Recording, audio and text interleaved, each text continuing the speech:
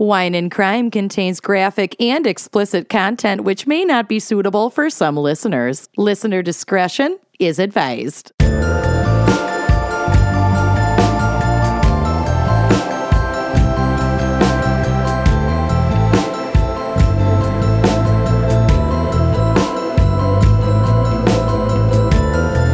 Coven members, we have some important information for you regarding Georgia's upcoming Senate runoff election! Woo!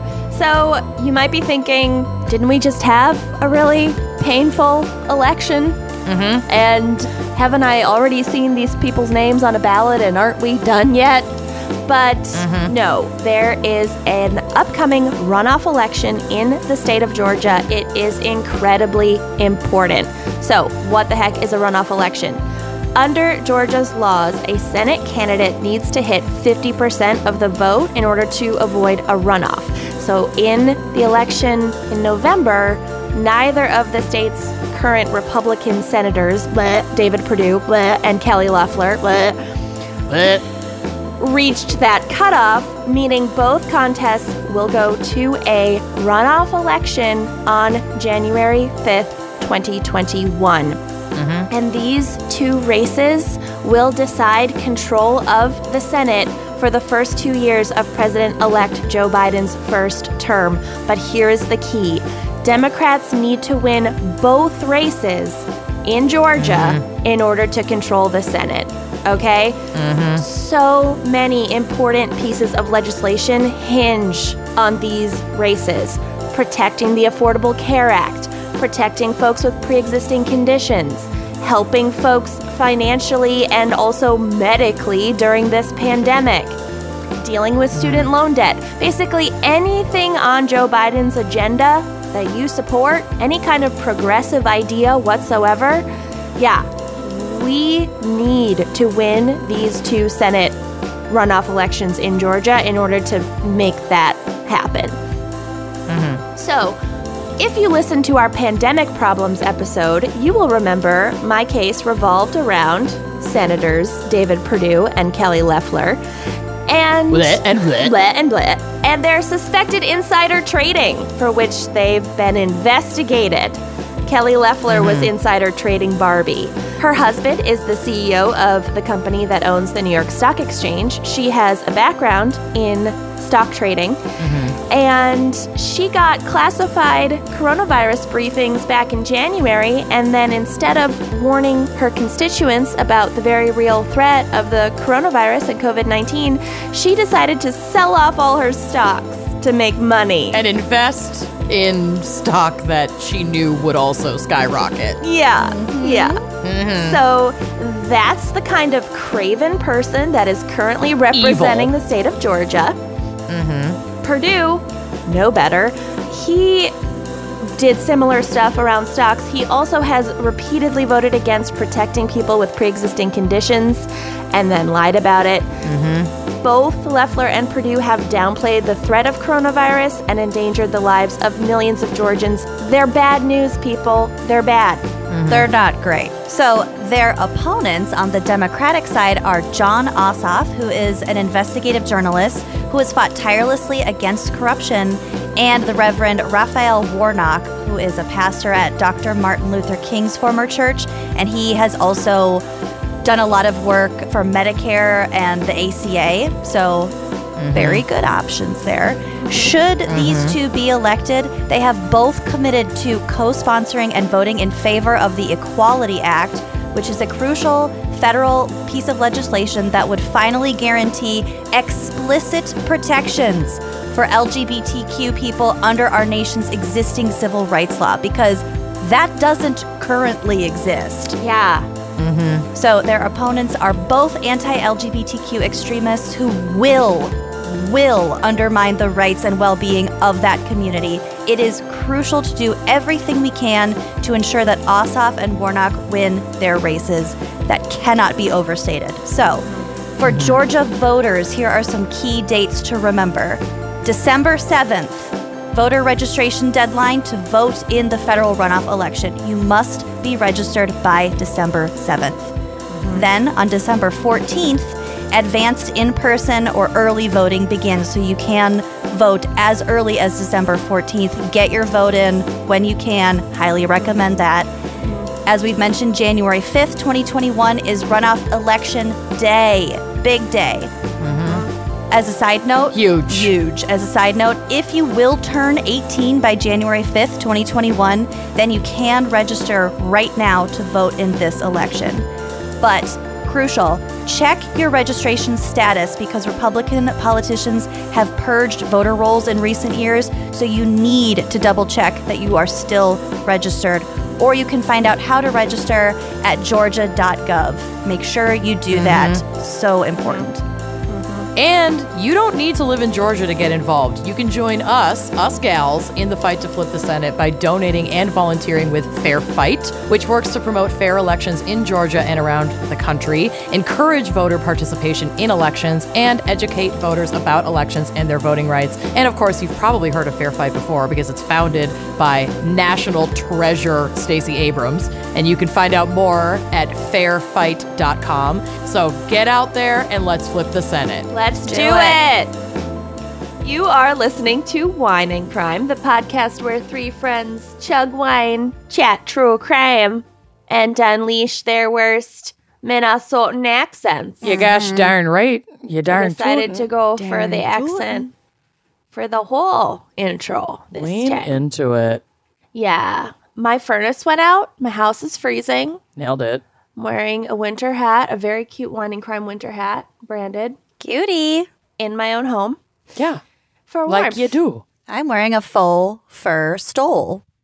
I'm wearing the Lizzo shirt that I fell asleep in last night.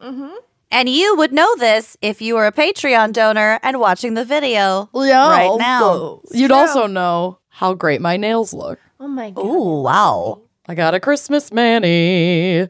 Oh my God. My toes are also green glitter. I have Grinchy toes. Good Lord. I know. I don't think I could pull that off. I can't, but who's seeing my feet? Glittery Me. green. Okay. Who are Me we? and the people that I showed on Instagram. Oh, yeah, hi. Who's going to see it? Oh, right. I posted see on my feet? Instagram. Me and all of the Who am I trying to impress besides my 25 million followers? I wish it was 25 million. That would validate me so deeply. Yes, it Would would. it, or would you just want 26? That. Both of those things. Where's the Kenyan. lie? Oh, yeah, she's Kenyan. Oh, I'm Lucy. I'm Amanda. I am the vapid one. So we have a very special fan pick this week, brought to you by the very patient Paul Schultz. Paul, let us tell you, we are so scoured sorry. for cases, and this was the hardest research we've ever done. Yeah, it was.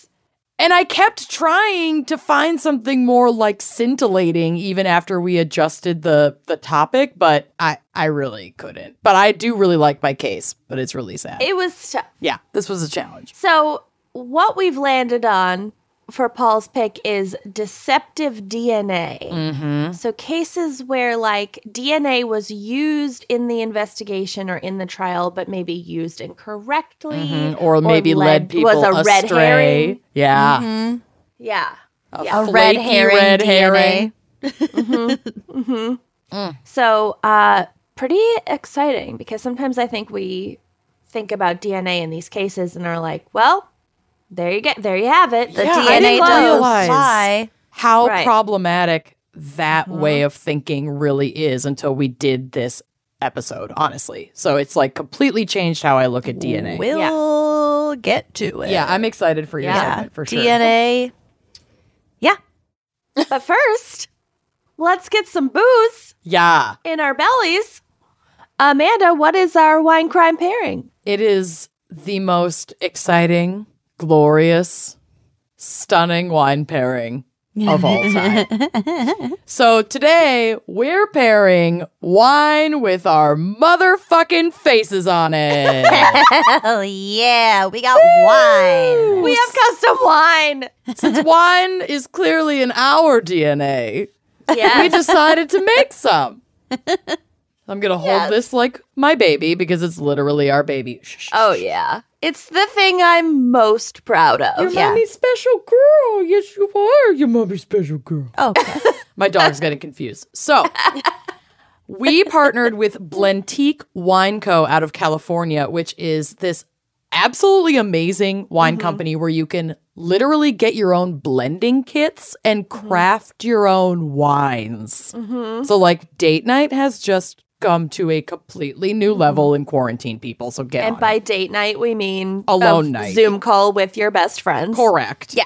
Yeah. So, with their guidance and our drinking expertise, we put together 3 wines. The Gals Rosé, which if you are on Patreon, you can see. Look at on that this video. label. So Just I stunning. just love Danielle the did label such a good so job. much. The Gals Red Blend, another absolutely gorgeous, beautiful baby. And yes, the Gals Chardonnay. Yeah. We did it, y'all. We It's went there. Really good. It's Yeah. really good. And you know what? Life is all about learning, growing, admitting when you've been wrong. I mean, we haven't been wrong. This is not a traditional Chardonnay. It drinks more like a Sauv Blanc. It's not your but granny's Chardonnay. yeah, it's not your grandma's butter bomb. It is so Delish. delicious. And these wines can be enjoyed by you, beautiful listener, if you head to wineandcrimepodcast.com/wine. So check that out. You can order it online. They mail it to you. It's a whole thing. It's very exciting, and we're very excited. Today, in particular, I'm featuring the Gals Rosé because I had a bottle already open, and I'm not about to waste a single fucking drop.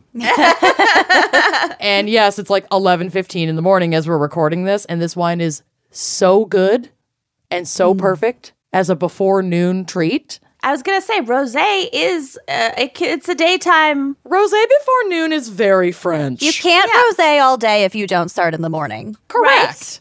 Thank you. Just saying.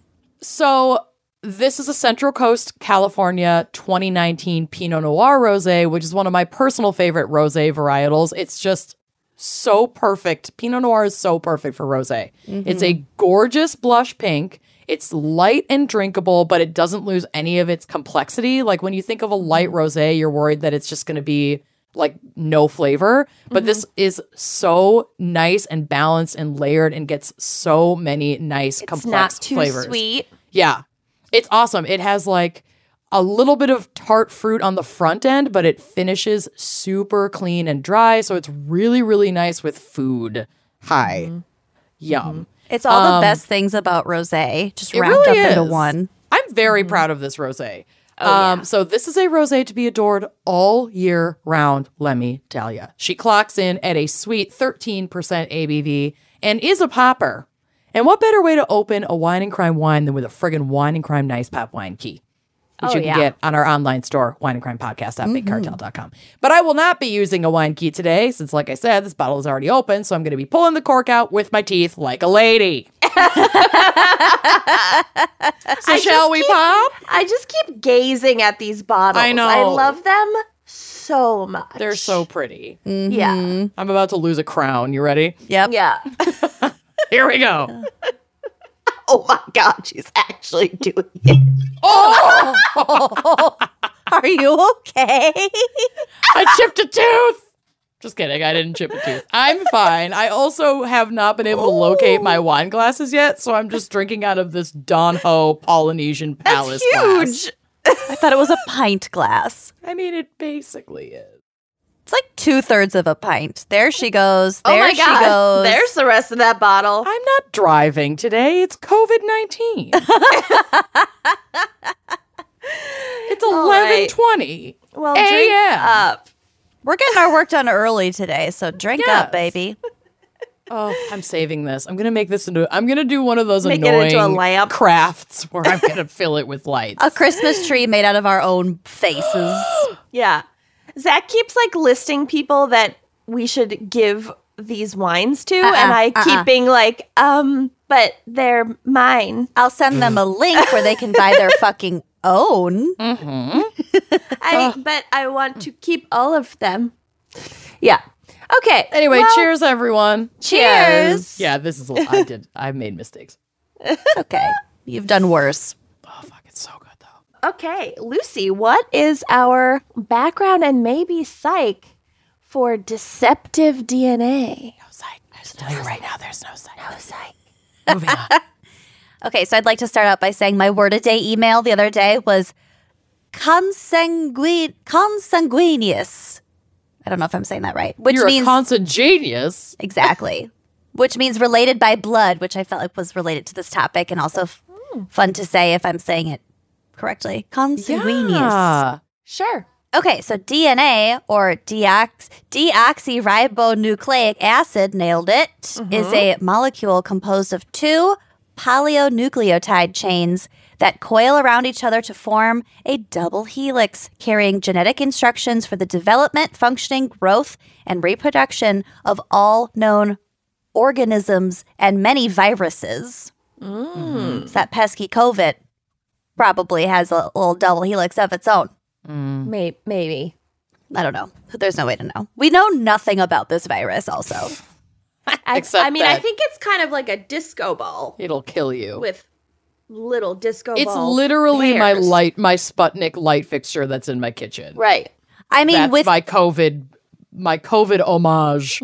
well, within that spiky ball, Oh, is the helix? I think so. Okay. Who knows? There's no way to know. DNA and ribonucleic acid, or RNA, are nucleic acids, alongside proteins, lipids, and complex carbohydrates, or polysaccharides. Nucleic acids are one of the four major types of macromolecules that are essential for all known forms of life. This is bringing me back to a test in high school biology. Miss Walker, That the where only way I I- passed was Jessica, cobbling me through my studying, I dragging me passed through it. because I sat down. I missed the class day where we had the test because I had a dentist appointment or something. lucky.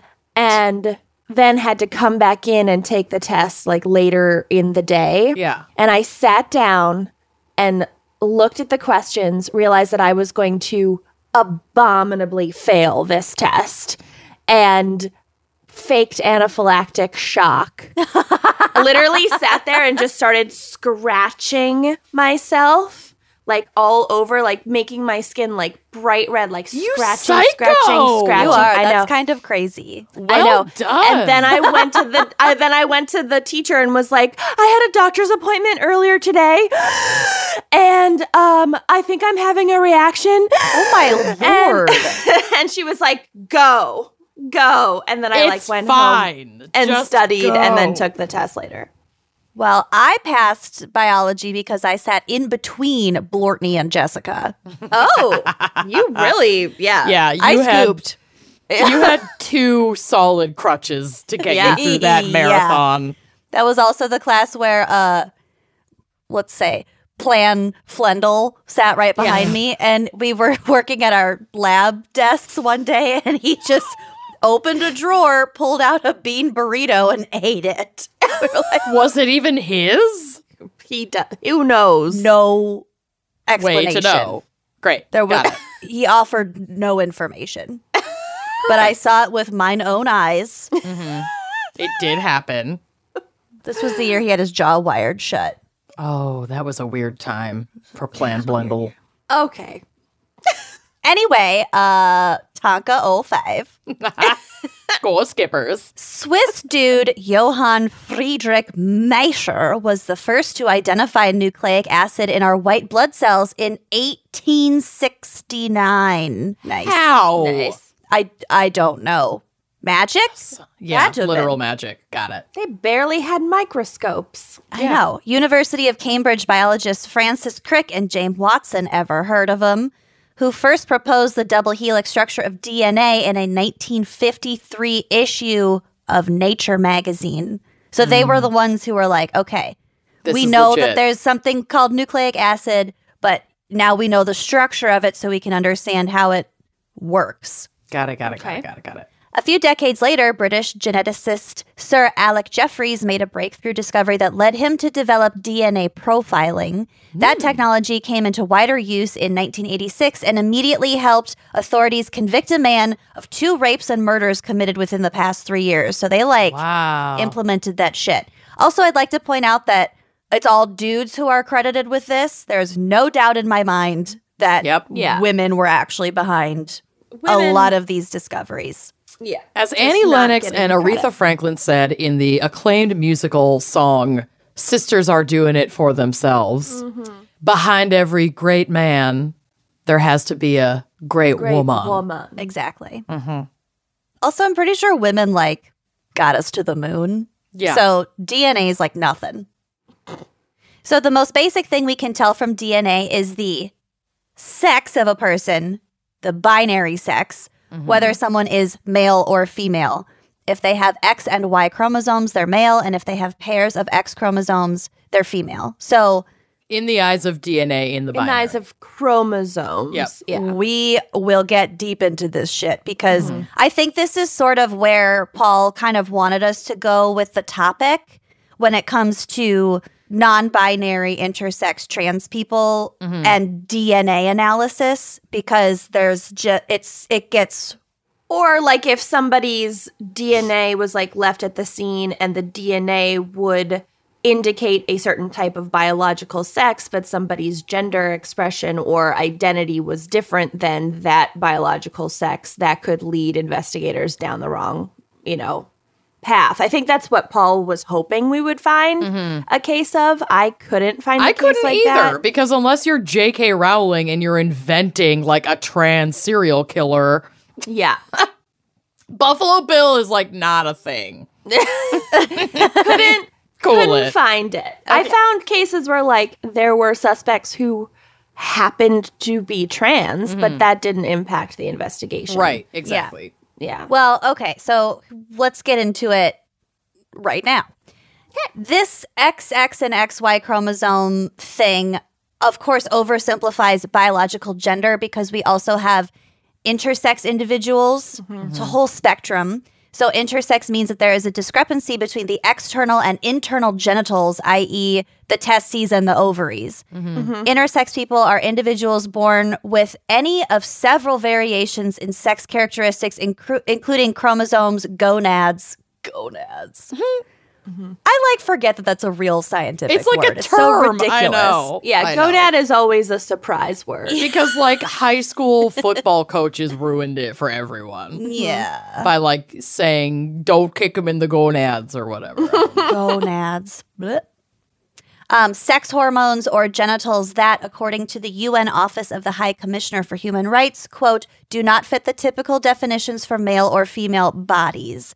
This range of atypical variation may be physically obvious from birth, so babies may have ambiguous reproductive organs, or at the other extreme range, it is not obvious and may remain unknown to people all their lives. It is a very complete spectrum. Or not known until somebody, reaches adolescence or puberty, and then things aren't playing out as they would expect. Yeah. When that hormone expression time, that magical time in someone's life. The blooming of your hormones. That is that's frequently where these sorts of cases are discovered. Yeah. But like I said, it could be super obvious or it could be super not obvious, and you'd never know that you're intersex. Right. So intersex can be divided into 4 categories. We have XX intersex, which means that the person has ovaries or ovary types inside their body, but externally it appears to be more like a penis. And the difference between a penis and a vagina, it's, again, kind of a spectrum. It's kind of wild, but yeah, there's we could go both ways with this. Then we have XY intersex, which means there are testes or testy-like apparati, and then what appears to be a vagina. And then true gonadal intersex, which it is possible to have both XX and XY in this case. This type of intersex is 50-50. It's like totally a dude and totally a chick at the same time. Neither, or both. Exactly. And we have the category of complex or undetermined intersex, which, again, it's a fucking spectrum. A lot of We're all over the place. possibilities. Lots of possibilities. And also more common than one might think. And I don't have any statistics in front of me, but I feel like ranges of various intersex possibilities a lot more common than one might think. Mm-hmm. I think that when, like we were talking about, when we think about DNA and like, you know, sort of like if the glove fits, you must acquit, or like things are tied up in a neat little bow. That is almost never the case. Mm-hmm. Like DNA, evolution, biology, it's a lot messier than we would probably like to think, but. All of these things are possible. They happen frequently. It's not just in humans either. It's just every living organism that has this, the DNA. Whatever. Okay, so there are a ton of causes and variations when it comes to intersex individuals, and I won't go into it now, but as we've been saying, just know that gender is complicated, to say nothing of gender identity and expression. Gender on a DNA level is complicated enough. And we're still learning more about the science behind it, and for the purposes of this episode, what I just want to get across, a simple DNA sample might be anything but. So what else can DNA tell us? This is a quote from The Guardian. It can tell us hair color. Wait a minute. Not you. Doubt it. Not in your case. Again, not hair color expression. Hair color identity. Fair. Many redheads have a different version of a gene that prevents pigment-producing cells called melanocytes responding to a hormone that instructs them to make a dark pigment. A DNA sample from someone carrying 2 of the mutated genes has a 96% probability of being naturally red-haired. Wow. A DNA test developed by the Forensic Science Service can identify 8 common mutations of this gene that have the same effect of stopping it from working. So if you have that natural redhead gene, we can see it in your DNA. That'll be on your criminal profile. The carpet does match the drapes. God. Okay, we can also tell eye color. At least 4 genes work together to determine your eye color. By analyzing these genes, scientists can classify someone into one of 3 eye color groups. We have the light group, which is blue and gray eyes. We would all fall into the light group. Dark, which is black or brown. And then hazel is the third category, and that they can determine that with 97% certainty. So hazel would include green, I'm guessing? Hazel green. Yeah. That pretty golden greeny brown. That's what Zach has. The asshole. Attention. Okay, it can also detect attention deficit hyperactivity disorder, or ADHD. Guilty. This condition has been linked with a genetic stutter in the gene DAT1, which is involved in nerve impulses. So when I say a genetic stutter, I'm talking about like when you look at that chunk of DNA. A blimp? Are we back to blimps? A blimp. Blimp. Not a blimp. I got excited. I liked our blimp. As someone who has this blimp, can confirm. Oh my God. Okay. It can also determine your body clock. The PER2 gene has been linked with advanced sleep phase syndrome. So that is wanting to go to bed early and wake up early. I don't have that. Another gene, the PER3, is found more often in night owls. Yeah, super PER3. interesting. Represent. Although I am starting to change, but up until... People don't really change. You can't change your DNA, honey. That's true. You can't run from it. I think maybe I just have depression and a really good mattress. Yep. So now I'm just sleeping more. That's a dangerous combo. Yeah. It's the mattress, though. I fucking love my purple mattress, and they are not even paying for an ad on this episode, and I fucking love it. Yeah. She's good. Okay, your DNA can also give insight into like the longevity of your life. Particular versions of the Klotho gene. Also, I don't know how the fuck they come up with the names for these like chunks of DNA, but I have whatever. to imagine people who discover them are likely responsible for some of these names. Yeah, it's all attributions. related. Well, like some are numbers. some are numbers. names. We've got PER2 and PER3 and DAT1 and whatever. It's and like then Klotho. vitamins. It's Yeah. like some vitamins are called by their letters. Some are like called by their name. Some are called B. Some have numbers and letters like B3 and B6. I'm not smart enough to know why. Yeah. I could have Googled it, but I didn't. I don't care enough to know why.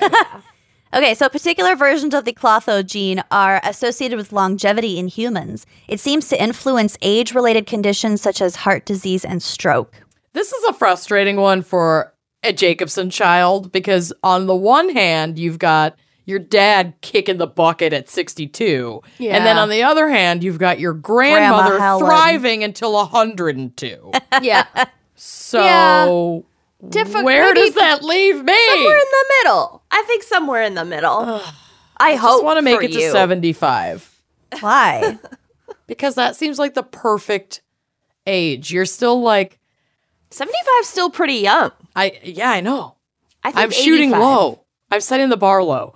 I'm You're surprised still, you like, didn't say able to 69. do things. Well, I mean, I need to make it past 69 so I can tell everyone that I did. But you're 69 still is like going to be your year. mobile and virile in your mid 70s. But then You can things travel. you can travel, but things can drop off that cliff pretty quick once you enter into the 80s category. This is making me sad, so I'm going to move on. Yeah. Yeah. Mortality is sad. We can also determine your level of thrill-seeking behavior.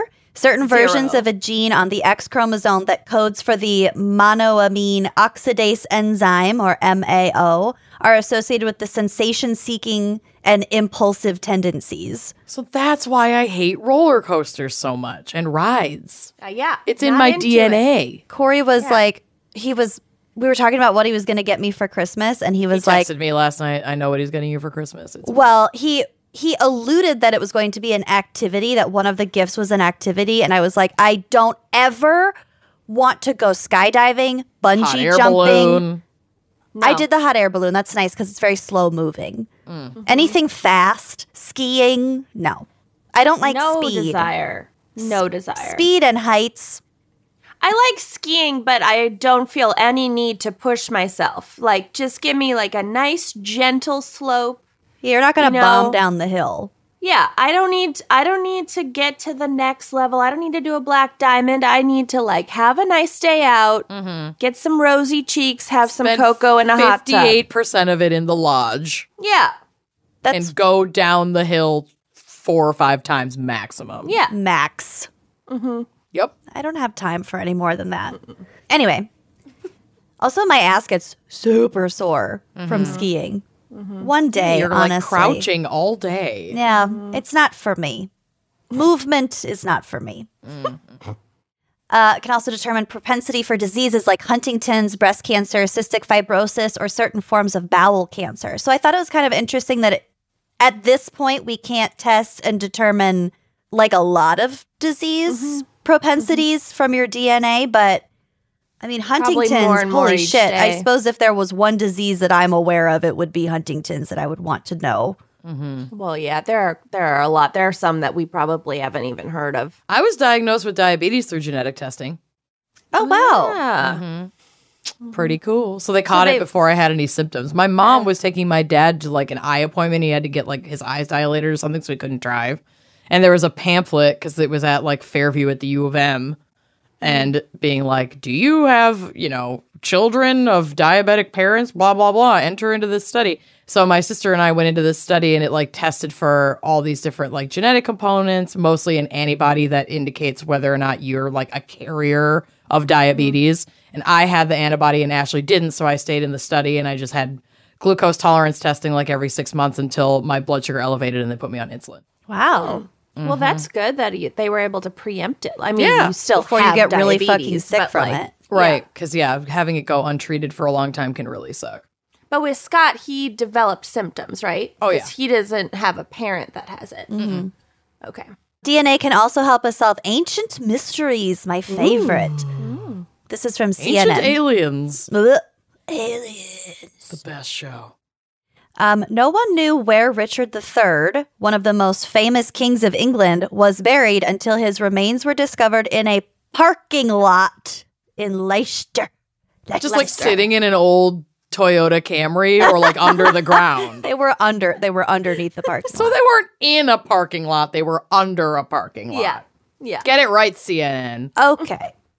The remains showed evidence of battle wounds and scoliosis, but scientists weren't sure the skeleton was Richard III's until DNA extracted from the bones was matched to a guy named Michael Ibsen, who was known to be a direct descendant of the king's sister. Oh, cool. That's some Golden State Killer shit. So I Familial DNA. I feel like this happened relatively recently, and I think that they were digging up the parking lot to like Build a mall redo Yeah. it.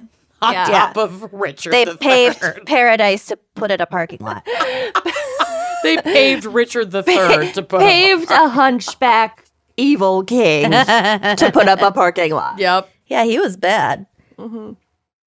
This Wow. wasn't the what, first. like a perfectly disrespectful, awful legacy for such a monster of a person. Imagine if he was haunting that parking lot. Just found hundreds Well, of years England is, later like, under a parking lot. Not that big, and it's got a lot of history. So, like, it's probably Every true parking of lot everything. has a sinister Yeah. ex-ruler under it, possibly. Well, we can only hope that one day all of us will be buried under a parking lot. I want to be found under a parking lot at some point. that My would remains. be really on brand for you. It really would. I request that church parking lot in Excelsior that I used to sneak out to have sex with my high school yeah. boyfriends in. I feel like you have I know that parking lot. I feel like you have a solid 40% chance of being buried under a parking lot. I think so too, especially if I craft a line about this in my will. Yeah. Yeah. Vegas odds. Yeah. Yeah. Tip the scales. So this wasn't the first time ancient remains have been identified using DNA. If it's stored in a cold, dry, dark place, DNA can last for thousands of years. So can your wine. So make sure that you are storing it properly. Oh, yeah. Out of direct sunlight, 52 degrees. In 2009, a DNA analysis of some bone fragments showed two of Tsar Nicholas II's children were killed alongside the rest of the family during the Russian Revolution, despite speculation that they could have escaped. Oh, that's sad. Yeah. Scientists have even extracted DNA from Neanderthals who went extinct about 30,000 years ago in hopes of gaining insight into the evolution of humans. Cool. That is so gnarly to me. So when establishing a binary gender, all an investigator needs to do is to look at one pair of chromosomes as opposed to a full DNA sequence. Again, this is oversimplification, especially if the individual it happens to be intersex or trans, as opposed to a full DNA sequence. When looking for other characteristics, a sequence is required, so a technician will snip up the DNA using enzymes called restriction endonucleases, which cut the DNA only when they come across a specific sequence. So you can like this. It's like a control F. Yeah, I It don't is like a control F. how they figured this out. I'll never be able to wrap my head around. Science is that's what I don't amazing understand. and ridiculous. It's like, that's what always stopped me. It's like, okay, great. This all like kind of makes sense and you can memorize it and whatever, and you can have questions, but like nuts and bolts, like, yeah, how did you even get this far? Right. I don't understand. My brain stops at like, okay, there's a lens that magnifies things and you can see tiny things. That's it. Yep. What That's did you where get on that science bio stops. test? How did you pass that bio test? Speaking of how.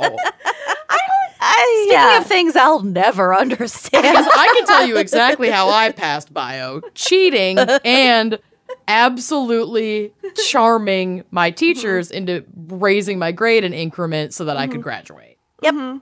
That's Boom. Notice studying was not mentioned. So yeah, these enzymes just like seek out specific patterns in all of that DNA, and they're like, oh, here's a little redhead, put them all together.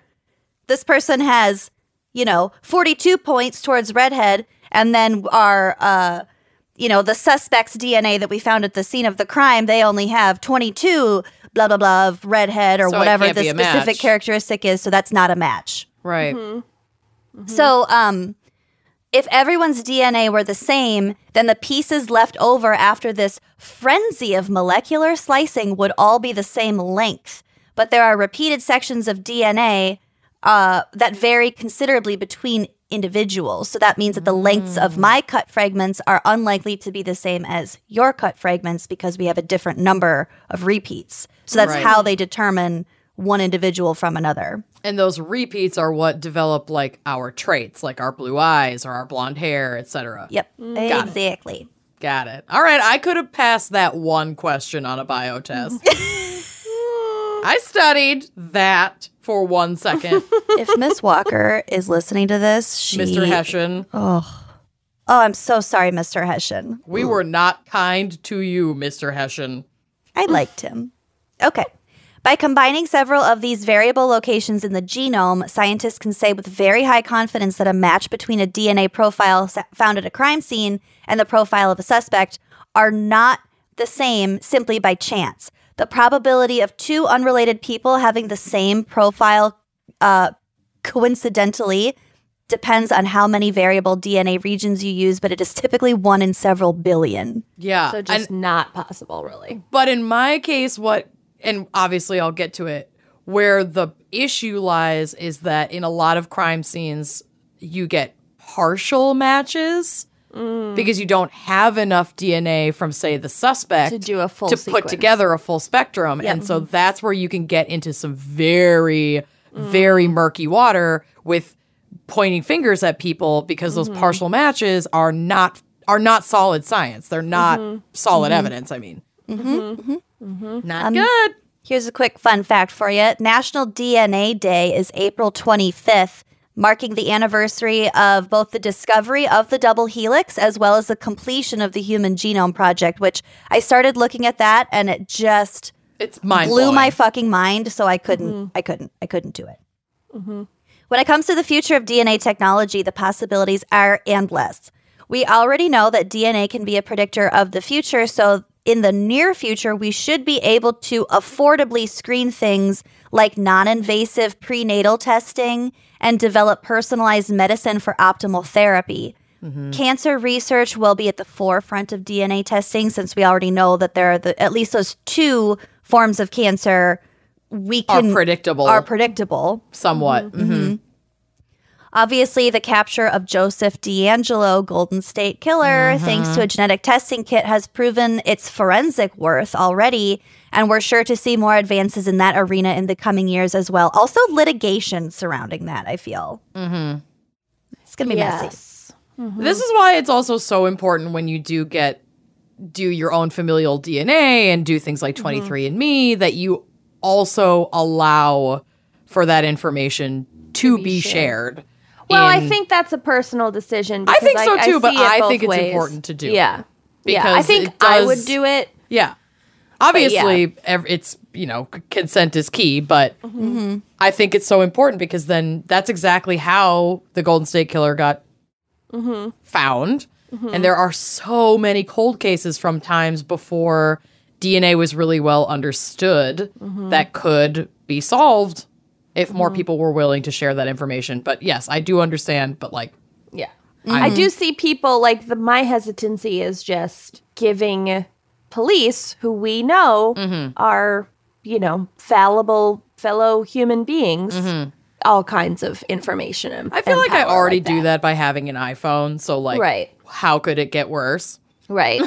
I have Facebook and an iPhone. They already know everything about me, except where my double helix lengths are. I think that's where I ultimately come down. But yeah, I can just see people being like, no, drawing the line there. I think it depends also. I mean, clearly a personal choice. A lot of when I was doing this research, a couple of different like forums about genetic testing, like the 23andMe, I saw a lot of questions posed from trans or intersex people who were like, well, you know, my gender doesn't come down to XX or XY. Like, what if I want to have all this information about my extended family, but I don't want to share my information with them? So say you're trans and you don't want to be like, I was born a male, you know, like, it's just, everybody has a different prerogative. So yeah, I think it's really cool that we are able to do this. But as far as like, I respect the choice. That's totally fair. I should rephrase that. It's important to me that, and I have a DNA kit that I just haven't done yet. Same, yeah. And I plan on doing it. Bill and I both have them. I want to do them like around Christmas. And I also want to have the conversation with him that's like, hey, we should, if like we're both comfortable doing this, we should share this. Yeah. It's going to be different I for also, everyone. because I know that I'm the secret love child. Lucky. That's so unfair. Some dude who has legitimate children out there. For a long time, I was like, I don't want to fuck up their thing. They're all adults. Fuck them up. If they're all ran my adults, dad's blow his email shit up. After the Ashley now, Madison hack. that's I where ran I'm my at. dad's email through the Ashley Madison hack. My sister and I were like, all right, he's dead. Let's see if he had any affairs. No hits. None. That's There really is- disappointing. There is no like He's a loyal titillating, scintillating hot tea in my immediate family. No. It is so boring and It's all frustrating. out there. Your family has no shame. No affairs, no shame. So fucking loyal. Their marriage was super solid. It's really annoying. And I vote for such Kenyon a great to- example for a partnership. I am so annoyed. I vote for Kenyon to blackmail the shit out of her sperm donor. Well, now it's too late because I finally, in the last year, was like, you know what? Fuck this dude. Yeah. And added what I know of his name and his Yeah, to side your to family my tree. Ancestry.com. So It's only a matter of time. it's only a matter of time. Have you checked your inbox recently? No, I have not. Check your Maybe spam. log in during the Check. ad break. Your spam. Okay, last little tidbit I'm going to say. Also, the testing does go beyond human subjects. As we said, DNA is present in all living organisms. Carbon-based life forms, yeah. So we can learn more about animal and plant evolution and expression as well. I'm sure that will eventually be used in like growing food to solve world hunger, etc. And like It already is. becoming more useful.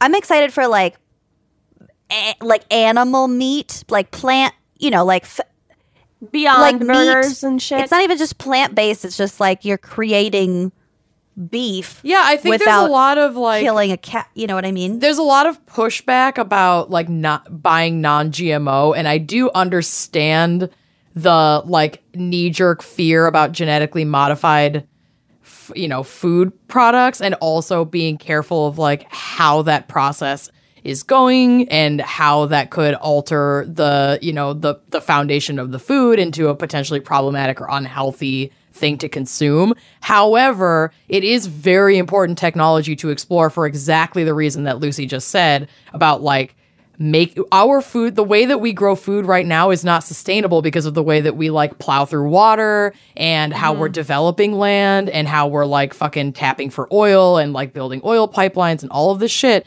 that we're going to need to have some kind of concise plan for like small footprint farming with genetically modified plant and possibly animal matter that produces more without having to use more and of our potentially Earth's can resources. avoid other problematic things like certain pesticides and exactly, like So before you're inefficient like, water use and non-GMO everything, it's like, okay, I understand being critical of these practices, but also that this could be the very technology that like Saves the planet. that saves the planet. So there's and it's kind of complex. just an extension of human farming, the evolution of like human farming techniques for thousands of years. You know, like we've always been tweaking Right, how we do it. Our crops. I think the time. ethics behind like GMO and adjacent practices are within that's about the process and not necessarily the practice. Right. You know what I mean? Well, yeah, I like, just think like we need to empower the FDA to like actually have the budget and resources to like actually monitor practices to make sure that they are safe. And if that is happening, if there's actual regulations in place, then I don't have a problem with it. If I can trust that things are being well regulated. Because, I also grapple with the ethics of like genetically modifying a fucking chicken to the point where it has like a horrific life just to get extremely fat and feed extra people, like to make an extra 80 cents off of one chicken. Like I get that. And chicken as a meat is also one of the most sustainable and like lowest water sucking meat products. So like chicken is a good protein, but like I get beef, the ethics of that shit.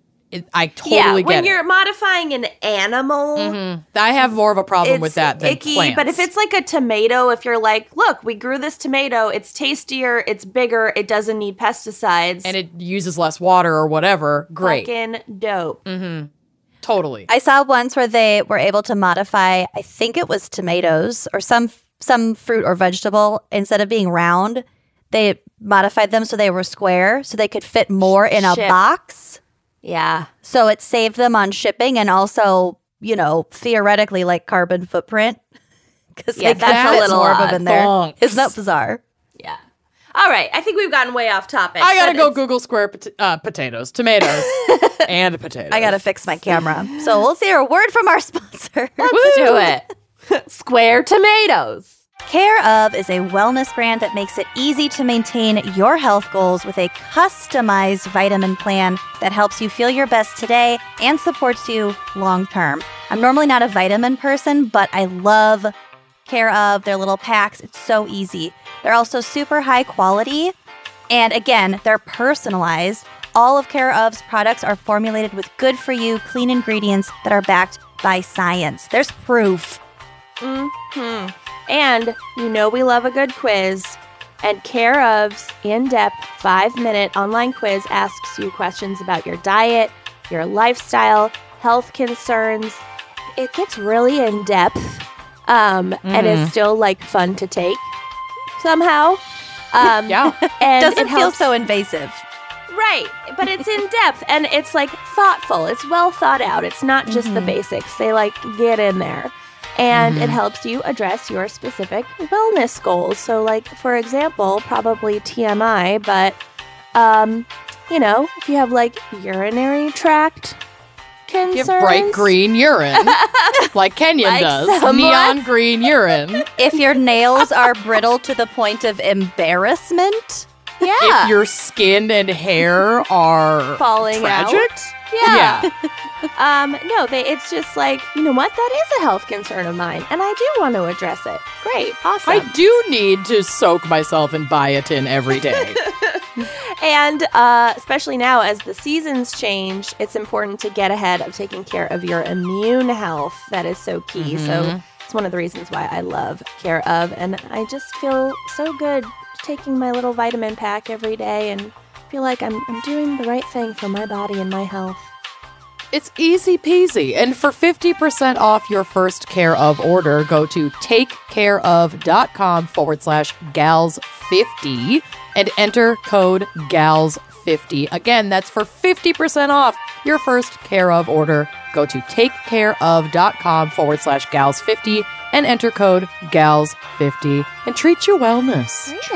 You know, it's really not that easy to find a good bra, especially because I refuse to try on bras like in a store. So all of my bra shopping is done online, and it's not that easy. It's kind of a kiss a lot of frog bras before you find your bra prints. A lot of toads. Really do. That was until I discovered Third Love. Third Love is designed for your perfect fit. They use the measurements of millions of people with boobs to design bras with all-day comfort and support. They've got a perfect fit promise. They stand behind their products. If you don't love it, exchanges and returns are free for 60 days. And also, I've got no shame anymore at this point. My boobs are two completely different sizes, people. They're from two different people. Yeah. It's unbelievable. These two have seen them with their own eyeballs, and it's dramatic. It's extreme. And Third Love is the only bra that I've found that actually, like, Accommodates that. It accommodates right. that. So I will be forever indebted to Third Love for accommodating my gals. Customer for life. And if you're new to like the online bra buying process, Third Love has this amazing fit finder quiz.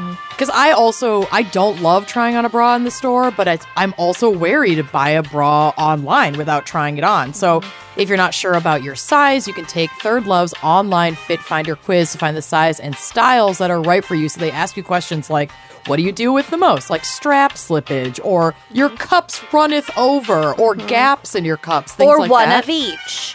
Or all of the above. Yeah, I'm a gaps and then also a cups runneth over gal, so I know that I need half sizes. I'm like basically a D, but I didn't know any of this until I took the quiz. Yeah. It's amazing. So Third Love knows there's a perfect bra for everyone. So right now they are offering our listeners 10% off your first order. Go to thirdlove.com/gals, G-A-L-S, now to find your perfect fitting bra and get 10% off your first purchase. That's thirdlove.com/gals for 10% off today. Treat yo gals. Trade 'em. My case is one where DNA was relied upon too heavily. Around midnight on the evening of November 29th, 2012, 66-year-old Ravish Kumra was at home watching CNN with his ex-wife, Harinder. Well, his ex-wife was asleep upstairs. Ravish and Harinder had divorced 2 years prior after 30 years of marriage, but they chose to remain living together, and it was an arrangement that worked well for them. Didn't hurt that the home that they were sharing was a 7,000 square foot mansion. So you can easily stay away from each other. I'll be Got in it. the East Wing. Yeah. So I think they just were wealthy. They'd been married for 30 years and they didn't want to fuck up their finances. And they were like, whatever, we'll just. Whatever. Yeah. Their house was located in the wealthy enclave of Monte Sereno, about 10 miles outside of downtown San Jose, California. Ravish, a wealthy businessman, was friendly and outgoing with the neighbors and considered to be sort of an unofficial mayor of the town. So everybody liked him. He was really, man about town. Convivial. Yeah. So on November 29th, like I said, 2012, that night, a group of men broke into the home, tied up Ravish, who was downstairs watching TV, and covered his mouth with duct tape. And oddly, the duct tape used wasn't just plain normal duct tape. It had a repeating mustache print on it. It was novelty duct tape. I got so much novelty duct tape from Bill's grandma last Christmas. We went to her house for a sort of middle of the road Thanksgiving-ish Christmas dinner. And she had all of these. It was basically a grab bag hodgepodge of stocking stuffers that were just there for the taking. And Bill hoarded all of this duct tape that has puppies and kittens on it. Got me a steering wheel cover that is actually super clutch in the winter, I will say. So thank you. But yeah, a lot of pens attached to keychain rings. Well, there you go. You can novelty commit duct a home invasion and could. use your novelty puppies and kittens duct tape. This is 1,000% the duct tape I would use were I to tape up a person in a violent way. In a violent way or a sexual way. Look at the puppies. So remember, this is a true crime podcast, Right. and my cases are dark. So duct tape, funny, back to dark. The intruders then went upstairs and dragged Harinder from her bed, bringing her downstairs and sit beside Ravish. They tied her up and blindfolded her, and then they ransacked the home in search of jewelry and cash. So they didn't beat either of them. They weren't it's a home invasion and very awful and startling, but they weren't physically attacking either of them. After the burglars left, Harinder managed to get free from her bindings and made her way to the kitchen phone and dialed 911, Queen. But by the time the police arrived, Ravish was already dead. He had been presumably inadvertently suffocated by the mustachioed duct tape. Oh, no. So, they hadn't meant to kill him, but they just duct taped him so quickly. No. Yes. Ugh. So, the case was an obvious burglary gone horribly wrong. Ravish did not appear to have been targeted for murder. And items of high value were stolen from the home. So this sounds kind of morbid, but also totally something that I would do. When I was younger, I would practice. I would just presume that at some point I would be bound and duct taped. Of course. So I would practice getting duct tape off my mouth without using my hands, or just tape, masking tape. Like how? Just move your lips, and then I'd also stick my tongue out really hard and try to get it out. And moistening it would help too. A lot of spit, a lot of jaw, tongue, lip movement. Good practice. I was also I'd be 8, so good at this. I was also 8. So you've always been exactly who you are. I'm a predictable individual. My uncle taught my little cousin, he's less than a year younger than me, taught my cousin how to escape from a locked car trunk. Without that emergency handle? I don't know. My aunt came home one day and she was like, "Where's Jake?" And he was like, "I'm in here," in the trunk. It was mid learning how to get out of the car trunk. Oh, geez. Having the best time. Your uncle to be my uncle. He has a very special set of skills. Yeah. Okay, so the fact that Ravish, the Kumras were not targeted for murder, they were just targeted for their wealth, for their money, made the work of investigators a bit harder because it was a somewhat random crime. It was okay, well, somebody wanted jewelry and cash, so they went to a big fancy house. Right. But we can't just investigate people that they knew necessarily. So there weren't a bunch of initial leads. But just 3.5 weeks later, police had a suspect in custody. 26-year-old Lucas Anderson was homeless at the time of the murder, and he is a black man. Mm-hmm. He typically spent his days asking for change in downtown San Jose before just being suddenly arrested for the murder of Ravish Kumra. So he was just out of nowhere, the cops were like, "Here's a black homeless man. Let's get him." Well, the coroner had found DNA under Ravish's fingernails, and investigators surmised, pretty logically, that it had to be from one of the men who had broken into the house and with whom Ravish must have struggled while they were trying to tie him up. Because if you find third-party DNA under someone's fingernails, you're going to assume that it could be from a struggle. They could be the suspect. Actually, 3 third-party DNA samples were discovered at the crime scene, although mostly the physical evidence was very scant. So they found just these 3 other profiles that were not Ravish or Harinder, but there wasn't a ton of physical evidence. And presumably those profiles were incomplete.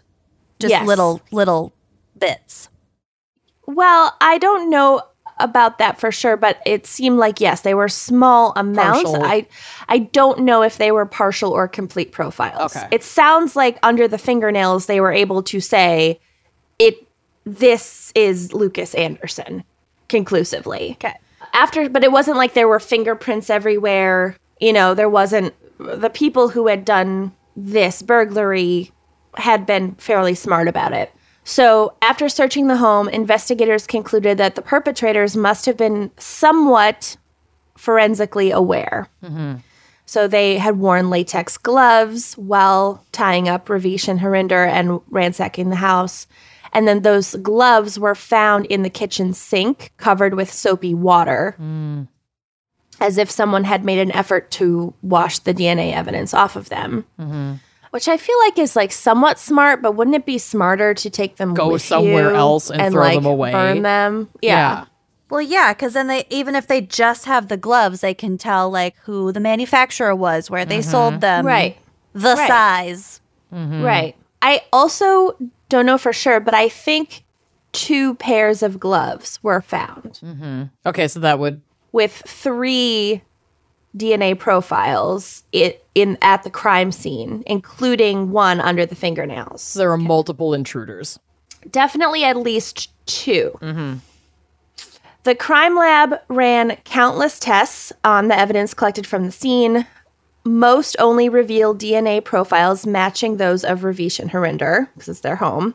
But again, 3 unknown profiles also turned up. Aside from Lucas's DNA under Ravish's fingernails, DNA found on the washed gloves, so they were still able to get DNA from the gloves, matched 21-year-old Javier Garcia, and DNA on the duct tape matched 22-year-old D'Angelo Austin. Do you know if they just ran the DNA through like CODIS and figured out, well, CODIS isn't that the fingerprints? Yeah. No, CODIS can be DNA. Yeah. Did they just run it through some sort of database, or did they have these suspects take their samples and then compare them? No, they just ran the DNA and found the suspects. Gotcha. DNA led to suspects. I'm pretty sure these suspects all had priors. So that's why their DNA was on file in the police system. Gotcha. Lucas's DNA was not found on the gloves or the duct tape. His DNA was found under the fingernails. Okay. It quickly became clear that there was additional evidence tying both Garcia and Austin to the crime. Both of their cell phone records showed that they had been in the vicinity of the home on the night in question. Garcia and Austin also knew each other. They were like known contacts to one another. And Austin, in particular, had known ties with a gang that had committed a series of home invasions in the past. Then the other shoe dropped when it was discovered that Ravish had several involvements with sex workers. One of his most long-standing connections was with a 32-year-old woman named Karina Fitz, whom he'd been involved with for 12 years by the time of his murder. So he was like a regular of this particular sex worker. And most damningly, Karina Fitz is D'Angelo Austin's older sister. Oh. And she would eventually admit to police that she'd told her brother about Ravish's lavish home. So he was a regular client of hers. He lived in a nice home. Her brother was involved in burglaries and home invasions. And she let slip that one of her clients had a lot of money in this big home and what the address was. Tying Lucas Anderson to the crime beyond the DNA under the fingernails, however, proved to be much more difficult. So they had the 2 other guys, and they were like, okay, this kind of makes sense how they would have been connected. But this Lucas Anderson guy, not seeing the immediate connection. He was homeless again, didn't have a cell phone, so his whereabouts on the night couldn't really be checked that way. And he had no known connections to gangs or to the other 2 suspects. Okay. But this is not adding up. Well, it's absence of evidence is not evidence of absence. Like they can't disprove it yet, but it's not as neat and, cut and dried as the other 2. He did have a previous felony conviction for home burglary, though. So they were like, okay, he's done it before, so like keep him in the mix. And eventually, the lead investigator on the case, a man named Aaron Lunsford, came to believe that he'd found a connection between Lucas and the other 2 men, but it was very tenuous. So, a year earlier, Lucas had been locked up for a parole violation in the same jail as another man. Sorry, lots of names. Lots of men. Yeah, I'm like, Too many I men. know. like that meme where the lady, I know. the blonde lady is like looking at all the math equations just floating around in front of her. She's like, I know. Okay. I'm trying to, I'm really, So he's locked up in the same jail as another dude, you don't need to know his name, who happened to be a friend of Austin's, one of the other suspects. So that's a very tenuous thing, being like, well, this guy knew another guy who knew this guy. Right. That guy, the middleman, jail guy, was now out on parole wearing an ankle monitor. And it showed that he, 2 days before the murder, had been in downtown San Jose, where Lucas Anderson, as a homeless person, was spending most of his time. Lunsford, the investigator, came to believe that this guy was a middleman in setting up the burglary. So the other two suspects who were buddies had gone to middleman guy and been like, we need a third. Can you find us somebody? And middleman guy was like, yeah, I know this dude. He's homeless, but he can help you out in this home invasion. Does that make sense? Yes.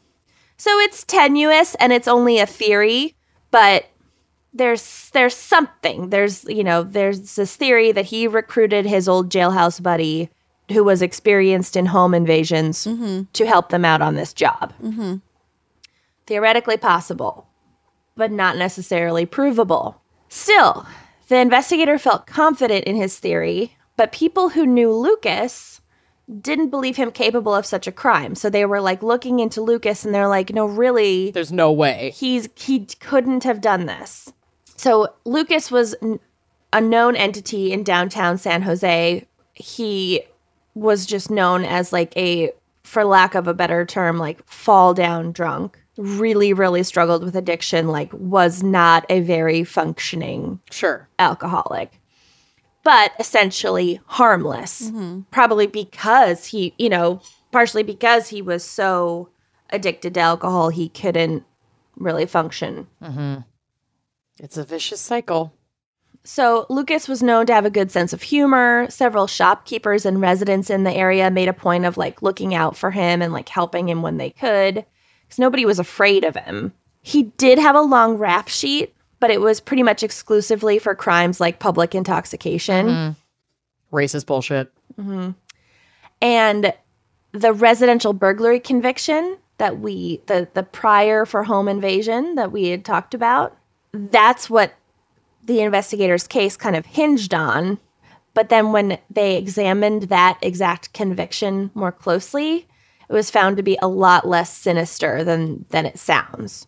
So, according to the police report of the incident, Lucas had drunkenly broken a window of a house and tried to crawl inside, possibly to like keep warm. Yep. Yeah. I can name like 6 white dude friends from college who did exactly same that thing. on a drunken night, trying to wander home, wandering into the wrong house. Yeah. Yeah. Yep.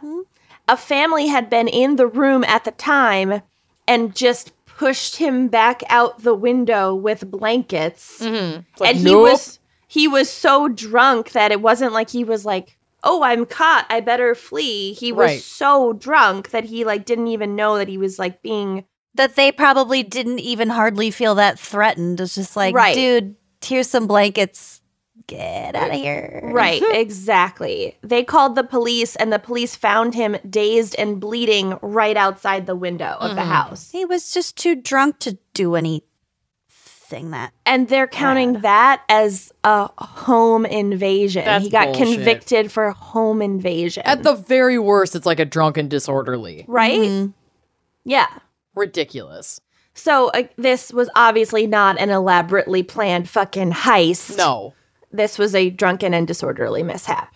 And if the 2 other dudes who did plan and execute this heist, if I were them, I wouldn't want to work with a fucking drunk that's probably going to fuck it up for everyone either. Yeah. I mean, exactly. if you're calculated enough to try and like wear gloves and be very clean with the DNA and not be detectable. And break into like a mansion, presumably with security. Yeah, you probably want to tap into a little bit more of a consistent and reliable co-conspirator. Right. Yeah. Yeah. This is not, So, okay. So the investigator like thinks he's like found this connection, although it's tenuous, then does more research, realizes that like maybe Lucas Anderson isn't, the perfect co-conspirator for these other two guys who are definitely involved. But we still got that DNA from Lucas under the fingernails of the victim. Mm-hmm. How the heck? Yeah. And maybe he just gave him a really aggressive back scratch. Well, Lucy solved it. Case closed. It's just as reasonable as the detectives' weird little red string theory. Yeah, it's true. Sometimes you need to do less. Less is sometimes more. Then further complicating matters, poor Lucas Anderson himself was so like addled that he came to believe that he might have committed the murder. Oh. Because he couldn't. His heavy drinking led him to black out. He didn't remember that he didn't do it. Right. Poor guy. And so although unless he did it. He didn't believe himself capable of doing something so violent, but he also had no memory of the night in question. Also, who has a memory of the night in question when it's been 3.5 weeks and your life is that disordered? I can't even remember 3.5 weeks ago. No. Granted, we are living through COVID, but also every day is the same. The same. Right. So Lucas told his lawyer, quote, No, I don't do things like that. And his lawyer's a public defender named Kelly Kupik, I think. So he's like, no, I don't do things like that. And then there was a pause, and then he said, but maybe I did. Oh. And after hearing this from her client, the defender was like, keep your mouth shut. Yeah, and the prosecution is like, I'm going to exploit that opening as hard as I possibly can. Right. So she's like, You don't even know beyond a reasonable doubt that you didn't do this. Right, exactly. So she knew things were not looking good for Lucas, for her client. Then this queen public defender made a discovery. She pulled all of Lucas's medical records, believing there might be something in there related to his mental health that would at least allow her to argue for leniency. So she thought that this was like not going to get him out of this, but she was hoping to like be able to avoid the death penalty for him. Mm-hmm. And what she discovered was that Lucas's drinking had made him a regular at local hospitals. Oh. And his most recent hospitalization had been on the evening of November 29th. Hey, alibi. Hello. Important. That evening, Lucas drank the equivalent of 21 beers and spent the entire night detoxing before being released the following morning. So the whole night he was documented to have been in this hospital. Which is like the ultimate alibi. I mean, it's not fun spending a night in the hospital, but like you said, it's so who's going to lie and cover up for you? Well, right. It's so rigorously documented, and they don't have any stakes in lying for this stranger that just was brought into the ER. Right. That like, you really can't get much better than like that. Right. Also, just the mere thought of 21 beers makes me have to pee so bad. I don't even know how you could like consume that much without just peeing yourself to death. I'd pee myself to death. Yeah. Rather than immediate relief, however, this public defender, Kupik, felt shocked. She remembers thinking, quote, to know that you have a factually innocent client sitting in jail facing the death penalty is really scary because you really don't want to screw up. Yeah. You know, like she's like, okay, this is it. This is the like non-smoking gun. I don't even know what that analogy is. The frigid, the frigid fork. The frigid fork is the opposite of a smoking gun. Okay. Okay. The frozen flower. Neither of those are opposites. The frozen flower. The frozen flower. Frozen is not even a direct opposite of smoking. What's the opposite of smoking? Non-smoking. I think of it as like smoldering. Like it's a smoking gun because it's so hot. Flammable shield. I think frozen flour works. Let's let Oh, the God. listeners decide. I'm posting a Twitter poll Ew. the day this comes out. So Yep. Kelly, A chili lamb. That's your submission? Yes, a chili lamb. I like that. So Kelly was like, okay, I have this, but like I still need to back it up because like God forbid it gets thrown out or whatever. She's like, I really need to like reinforce this alibi. Well, we know how the justice system works, especially against a black man. So it's like, I need more than just the smoking gun in my case. A broke black man. Yeah. Yeah. So she worked on retracing his steps that day and speaking to everyone who had seen him that day. She discovered that the people who had called 911 on Lucas, different people had called 911 on Lucas twice that evening because he had been Clearly in drinking so distress. much. He should go to the hospital.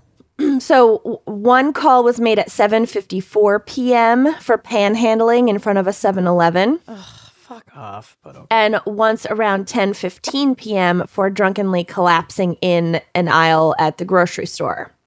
This is where I really wish everywhere had the means to call an ambulance without having to call the fucking police. Right. It's some places do have like private ambulance services that you can call, but Minneapolis does not have that, and it is so fucking frustrating to try and get just medical attention for somebody, especially a person of color, because the dispatcher asks you those details, and then they always send a cop. Right. And people die. And people die. People for, get like, punished wellness and instead mental of health checks. helped. Yeah. Yes. It's anyway. Yeah. It's very frustrating. So this second call was the call that resulted in his hospitalization. So he was admitted at 10:45 p.m. and was at the hospital throughout the night. But obviously he still had this alibi from 7:54 p.m. Until arriving at the hospital. Mm-hmm. Despite the DNA evidence under Ravish's fingernails, there was no possible way that Lucas could have been in the house on the night of the murder. Back scratch. So Kupik, the defender, set up a meeting with the district attorney's office, who launched an investigation into the lab that had tested the DNA to see if there could have been some kind of cross-contamination through improper use of tools. Perhaps Lucas's DNA had shown up in another case and that was recently handled by the lab. You know, they're trying to like figure this out. But they found no evidence of any such errors. Police began to consider the possibility that, unlikely as it may have been, Lucas must have crossed paths with Ravish at some point in the days leading up to the murder, possibly at a back-scratching convention. They are very popular in whatever this area is that I can't remember because so many names have been California. thrown out since the beginning of this case. Got it. Cool. San Jose. I'd go to a fucking back scratching convention. Are you kidding me? And so somehow Lucas's DNA must have transferred to Ravish somehow. According to an article in Wired about Lucas's case, statistically, 1 in 5 people are walking around at any given moment with someone else's DNA under their fingernails, like somebody's DNA that they don't know that person. They've never like actually interacted with that person, but they've got their DNA under their fingernails. Wow, weird. Which like Is I basically DNA, like- don't have fingernails, so I'm in the clear. Is DNA like airborne in that way? Well, there's there's like epithelial DNA. There's like, you can have like trace amounts. Like basically our ability to test for DNA is getting so sensitive that it's picking up such tiny amounts that previously, were just insignificant. But now we can get like a full fucking profile off of nothing. Right. Ugh, that's scary. Yeah. So another instance of this, there's a 2011 case in Britain that was found to be similar to Lucas's. So a cab driver was arrested after his DNA was found under the fingernails of a woman who'd been murdered.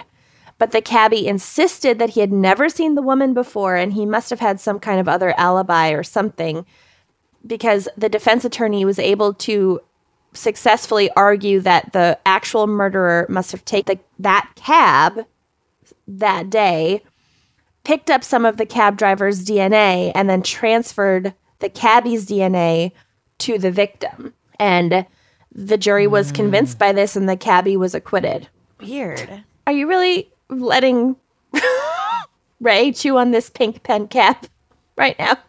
I'm telling you, these pink pens, he just took his entire face in my pen cup looking for a pink pen. So He loves them. You're also wearing a matching he outfit. likes this too. Sisters.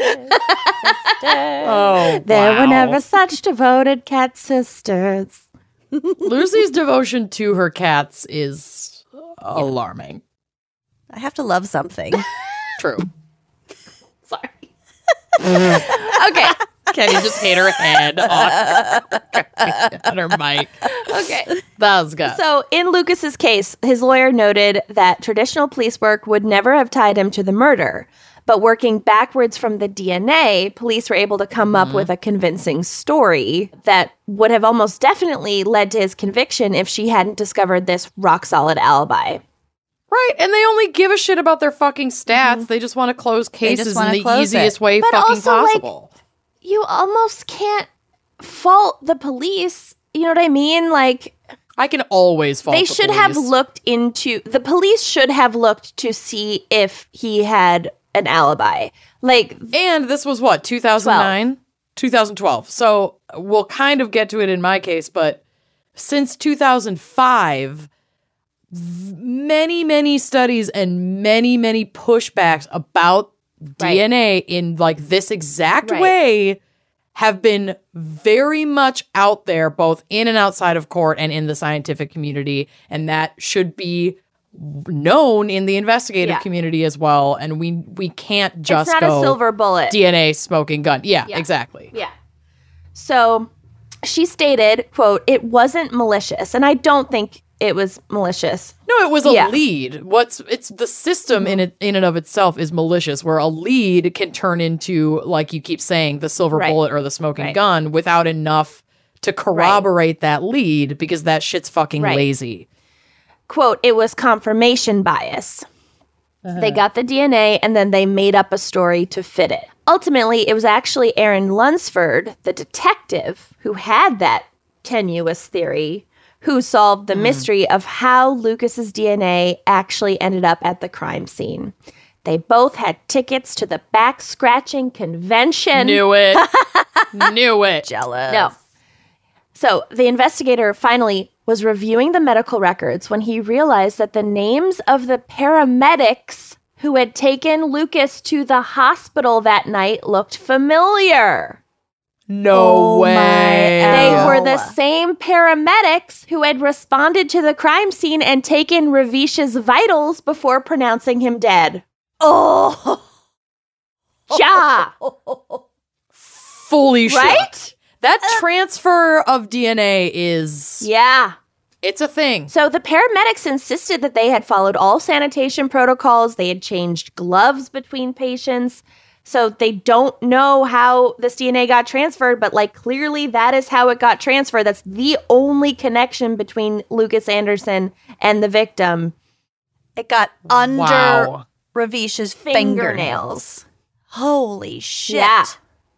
Nuts, right? Isn't that crazy? I will never trust DNA Right? again. I will never trust a DNA sample Yeah, in a it court has setting. to be corroborated by other stuff, you know? Wow. That's fucking Yeah. wild. That's really So the bonkers. charges against Lucas were dropped and the case proceeded against the other two men. So that's kind of amazing that this guy, you know, actually got out of the clutches of the justice system. Especially after his quote, like, well, maybe I did do it. know. That's heartbreaking. Yeah. So the defense the other defense, like the defense of the other two suspects, made an attempt to argue that Austin and Garcia's DNA also ended up at the house by accident, but this did not convince anyone. No, that doesn't happen 3 separate times. It barely happens including once. 2 people Yeah, that exactly. knew each other and had a connection to the victim. Right. And had didn't have an alibi for that night. And their cell definitely phones did were it. in the area. And they also like were home invaders, not just like Professional home invaders. So Sorry, no. both of the other 2 men were convicted. Although Lucas's situation is rare, Kupik believes that it made a subtle difference in the perception of the infallibility of DNA evidence. Quote, as defense attorneys, we used to get laughed out of the courtroom in closing arguments if we argued transfer. She says that it was hocus pocus, that it was made up fiction, but Lucas showed that it's real. Like transfer is real. This is actually a terrifying acquittal. Yeah. Lucas spent almost 6 months in jail before the charges against him were dropped and before they figured all this out, basically. Sadly, he returned to the streets after he was released and continues to struggle with his alcohol addiction. He has described his situation as, quote, gut-wrenching. And although he did admit to doubts after he was arrested, he has since said that, deep down, I knew I didn't do it. Oh. I know. So that's my case. Fucking wild. Hoping Lucas gets some support. Yeah. That is insane. Yeah. That is one of the wildest cases I think you've ever done, which says a lot. Yeah. The paramedics twist at the end really got me. Yeah. So that's nice. my Nice case. work. Thank you. Our cases are really similar, but not the same, so don't worry. Perfect. Should we hear a word from our sponsors? Yeah. Yes, let's.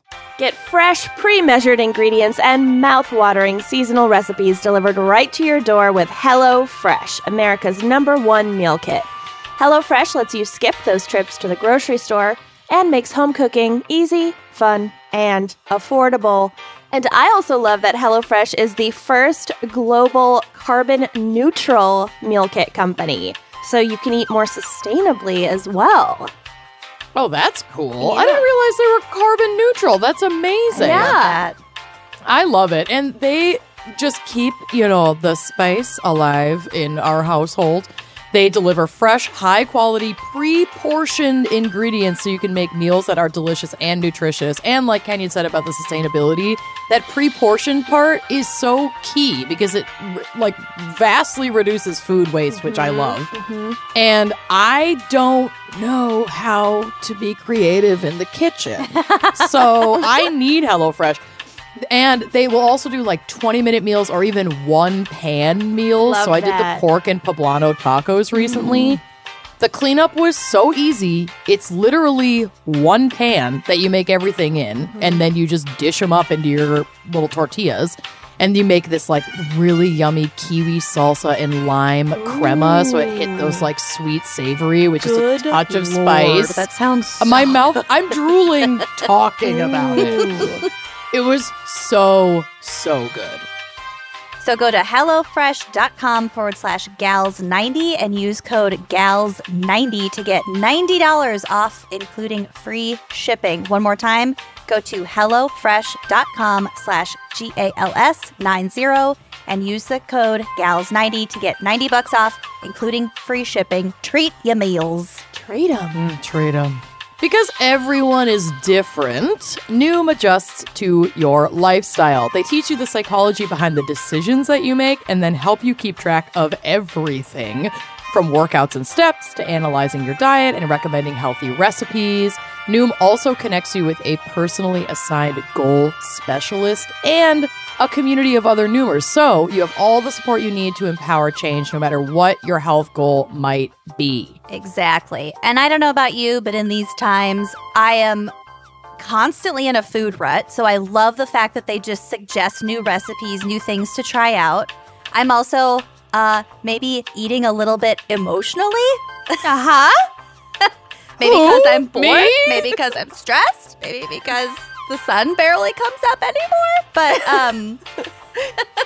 But Noom is just a great app. If I'm going to be sitting on the couch looking at my phone anyway, I'd prefer to be looking at Noom and paying attention to what I'm craving, what I'm consuming, maybe some variations in exercise. it's really just a little helpful friend in your pocket to just kind of help you stay on track. So Noom doesn't tell you what to do and what not to do. There's no like good or bad. It just teaches you how to look inside your own mind and make better decisions for yourself. You know, I love that psychology element. And again, we're all strapped for time. Noom just asks you to commit 10 minutes a day for yourself. That's a very small amount of time to spend on yourself and to kind of look and see what you're doing, why you're doing it, what changes you can make. And again, weight loss is not necessarily my goal. It's just being more attentive to what I'm putting in my body and why. Yeah. So start building healthier habits and feeling better about yourself and working towards those health goals today. Sign up for your trial today at noom.com/gals. That's NOOM.com/GALS. Again, visit noom.com/gals to start your trial today. That's NOOM.com/gals. Treat your lifestyle. Treat it. If you're feeling a tad overwhelmed right now, then congratulations. You're a human being. Woohoo! Hooray! Woo! There's just, frankly, a lot to be anxious about between, the 24/7 news cycle, divisive politics, the pandemic, maybe, homeschooling, work, Really short days with hardly any sunshine. Yeah. Lack of vitamin D. Yeah. So we need to take care of our mental health and work through our emotions, especially right now. And the best way to do that is with a licensed therapist through Talkspace. And Talkspace is making therapy affordable and accessible for all because we all need extra support to feel our best. Talkspace has thousands of licensed therapists trained in over 40 specialties. So if you experience anxiety, if you experience depression, check.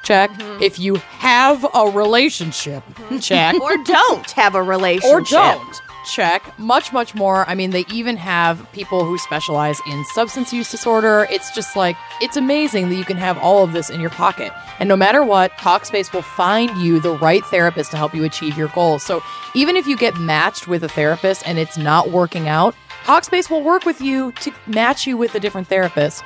And one of the things I love so much about it is that you can sign up and get matched with a therapist within like 24 hours, which for a lot of folks who are in crisis is literally life-saving. You don't have to wait for referrals and all kinds of, waiting to get into an in-person appointment. I love it. And I actually really prefer the texting form of therapy because it really keeps a log of all of my progress and anything that I want to circle back to in a very easy for me to access space. So I just open up the app, I reach out to my therapist, Emily. Hey girl, how you doing? And I can just chat with her about maybe what's on my mind today, if I'm having a harder time getting going in the morning, what might be, blocking me up. And then if I have these moments again in the future, I can revisit all the notes that I took and all the things we discussed. It's really nice. Absolutely. So talking to my friends / publicly complaining on a podcast is so different from talking to a licensed therapist who has the expertise and knowledge to give me practical guidance. Yeah. Talkspace gives us the support we need at an affordable price. As a listener of this podcast, you get $100 off your first month with Talkspace. To match with a licensed therapist today, go to Talkspace.com or download the app. Make sure to use that code GALS, GALS, to get $100 off your first month and to show your support for this show. That's GALS and Talkspace.com. Treat your brain. Treat it. Like I said, my case is very, very similar to Kenyon's, but not the same, and takes place on a different continent, so we're safe.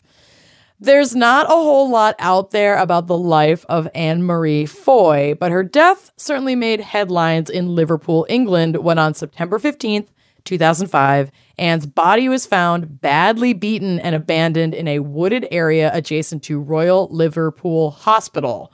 So this whole area was kind of near a college campus, and there was a hospital there, so it was pretty populated, and she was not like really hidden. She was found like the day after. So it's just like a little patch of trees, not like an isolated. Yeah, some people are like she was in a bush, like barely hidden. It was a bold crime. Okay. Yeah. Cause of death had been ruled strangulation, and Anne-Marie was 46 years old. She had 4 children and a grandchild, and according to her youngest, had experienced much trauma throughout her lifetime, but the details of this trauma are not clear. Her circumstances, however, did result in substance use disorder and sex work to survive and feed her family. So among her colleagues in the sex industry, she was known to be loving, maternal, and always a protector of the younger women. There's like a little living memorial at the place where she was found, where her own children and also like sex workers in that area will still come and visit and like leave flowers and things like that. She was known to give the few pounds that she'd made that day to others on the block, like younger women that were out there working, to send them home safely and get them off the street for the night.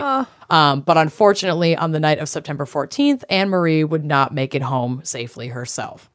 Forensic pathologist Dr. Brian Rogers performed the autopsy on Anne-Marie and discovered over 60 injuries sustained, with approximately 21 to the head and neck alone. Ew. A mark on her shoulder indicated that she had been stomped on with a boot, and an odd mark to her neck indicated that she had been, like, karate chopped, for lack of a better term, like straight in the neck with the side of the assailant's hand. Oh, whoa. The injuries showed a beating by hand, and evidence collected from Anne-Marie's body, as well as the scene, indicated that she really didn't struggle. She may have been unconscious by the time the beatings began. The drug that she struggled with was heroin, so that can absolutely leave you like very tired out of it. It's kind of like falling asleep, barely conscious if you take enough. Some other odd bruising patterns on her body were attributed to a tree branch, which was found nearby with traces of her hair and blood on it. Someone just violently, like, wild animal just... They really went to town. That's really violent. In, like, a disorganized way, too. Yeah. An unwrapped condom was left at the scene, but was not used. Like, the condom wasn't a used condom. It was just a condom out of its wrapper. It didn't contain DNA. And for investigators, this kind of begged the question of, like, why leave this here at all? It clearly wasn't put on at all or really used because they couldn't get DNA off of it. Granted, it was 2005, but, like, they still could have gotten something. Well, yeah, maybe if someone went to use it and it never got to that point. Like, maybe she was conscious and she was like, okay, open. For sure. Use this. And he then attacked and her. Then drifted out, and maybe the John got upset. Right. So, like, that's a theory, and also it's a theory that because of how intense the beating was and the strangulation, it's possible this was someone who knew her and left the condom as there to make it look like a John attacked her. So, a year after Anne-Marie was discovered, a man named Kevin Kilshaw wandered into a Liverpool police station and confessed to killing her. He claimed that he had been involved in a fight with a prostitute, his words, over money, and had recently discovered that she was dead. Kevin was arrested, and an investigation was launched, one that would find holes in his account of the evening's events, no physical evidence linking him to the crime, and a solid alibi for the evening in question. The fuck? A psychiatric evaluation would reveal that Kevin suffered severely from untreated mental illness that led to delusions and fabrications, that this is not the first time he'd ever done something like this. Like, he clearly did not do. Yeah, false confession. After nearly a year of investigations and court hearings into someone who definitely did not do it, the case against Kevin was dropped. So all of that time was just lost. Yep. Then in April of 2008, so now it's been 3 years since she was found, a 38-year-old man from Netherton was also arrested, questioned, and then immediately bailed, and the case went cold once again because there was not enough evidence against this new suspect to make charges stick. And I couldn't even find this person's name. Like, this was just mentioned in a couple of articles. One other lead that didn't quite pan out. Yep, one other failed lead. So years passed, and it seemed that this case might not be solved. But as the years went on, DNA technology also evolved, and by 2011, smaller samples could be tested for at least partial profiles that were not possible at the time of Anne-Marie's death. Some DNA was present on Anne-Marie, both under her fingernails and a little bit on like the buttons of her cardigan. It had been logged into evidence, like the clippings and her clothing. So all that DNA was still available, but it didn't ping any successful DNA profile that could be mapped. So fingernail clippings were analyzed again in 2011 and discovered trace amounts of DNA that were run through a database in the UK and pinged one particular suspect, 65-year-old David Butler of Albert Grove. David was a retired taxi driver who owned his distinctive striped cab. So even though he wasn't really like driving very often, it used to be his full-time job. I think he still did take some fares on occasion because he owned his taxi, and I think he maintained his license, but he was primarily retired. His DNA was logged because he'd willingly provided it years earlier to rule him out in a robbery of his mother's home. He used to live with his mom. There was a break-in at the home, and both him and his mother gave DNA in that case to be like, it wasn't staged. I didn't do that. Oh. I was just having a thought. I just thought, like, I mean, obviously there's like personal privacy issues with this. And literally earlier in this episode, I talked about how I would have some qualms about giving my own DNA to a database. But maybe, here we are. But hypocritically, maybe all like taxi drivers and Uber and Lyft drivers should have to provide DNA samples. Yeah, I think it's a slippery slope, but I can see the potential preventative or positive outcome of something like that. I mean, but if then that's the case, then every fucking cop has to do it. Like anyone who's in some sort of like public facing service. Yeah, let's just do that. That would solve a lot of murders and rapes, to be honest. Would. Yeah. So, yeah. I mean, I have those instincts too to be like, why don't these folks who get to be alone in a car and in complete control over individuals have more accountability or like preventative measures? I get Privacy. That. Yeah, but that also opens the door to it's a can of worms we're talking about here. Yep. Yeah. Exactly. So in an interview with BBC News, David said, quote, "There was a knock at the door in the early hours of the morning saying I was being arrested for murder. I asked, what evidence have you got? And they said they thought it was my DNA. I thought, I'll prove I'm not a suspect, but it didn't pan out that way. DNA has become the magic bullet for the police. They thought it was my DNA, ergo it must be me." With DNA evidence and CCTV footage of a cab matching the description of David's a cab near the scene. Exactly. Some articles say his distinctive cab, but it's like, it's still a cab. Like all cabs are distinctive in their very nature because you need to be able to identify that they're a cab. So I feel like that's kind of misleading. But yes, the police charged him formally with the murder of Anne-Marie Foy. The DNA sample was only a partial match of poor quality, and experts at the time said they could neither say that he was guilty nor rule him out. So he's just, it's maybe. He's just a big gray blob maybe. Of DNA. Yep. Gray blob maybe. Gray blob maybe. So the CCTV footage was also questionable at best and later discredited entirely because of an inability to match the plates. So it was there was just no like CCTV. Cab. It could have been his. Can't rule in, can't rule out. Probably wasn't. Can't rule it in, can't rule it out, and they could not get there's no actual enhance button on CCTV footage. So if you can't get a clear plate, you zoom in and it's just more pixelated and terrible. So they couldn't figure it out. So the story that the Crown was building against David was weak, but he did admit to having paid for sex in the past, but maintained that he had never had any contact with Anne-Marie.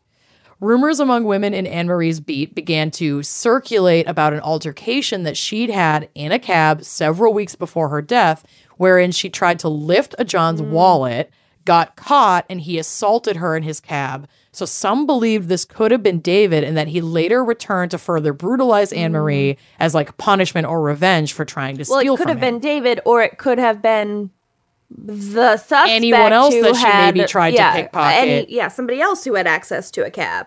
Exactly. So that's kind of like the two versions of that tidbit of information where it's like, yes, Anne-Marie had been known to try and get a little more because it's, obviously it's a survival tactic.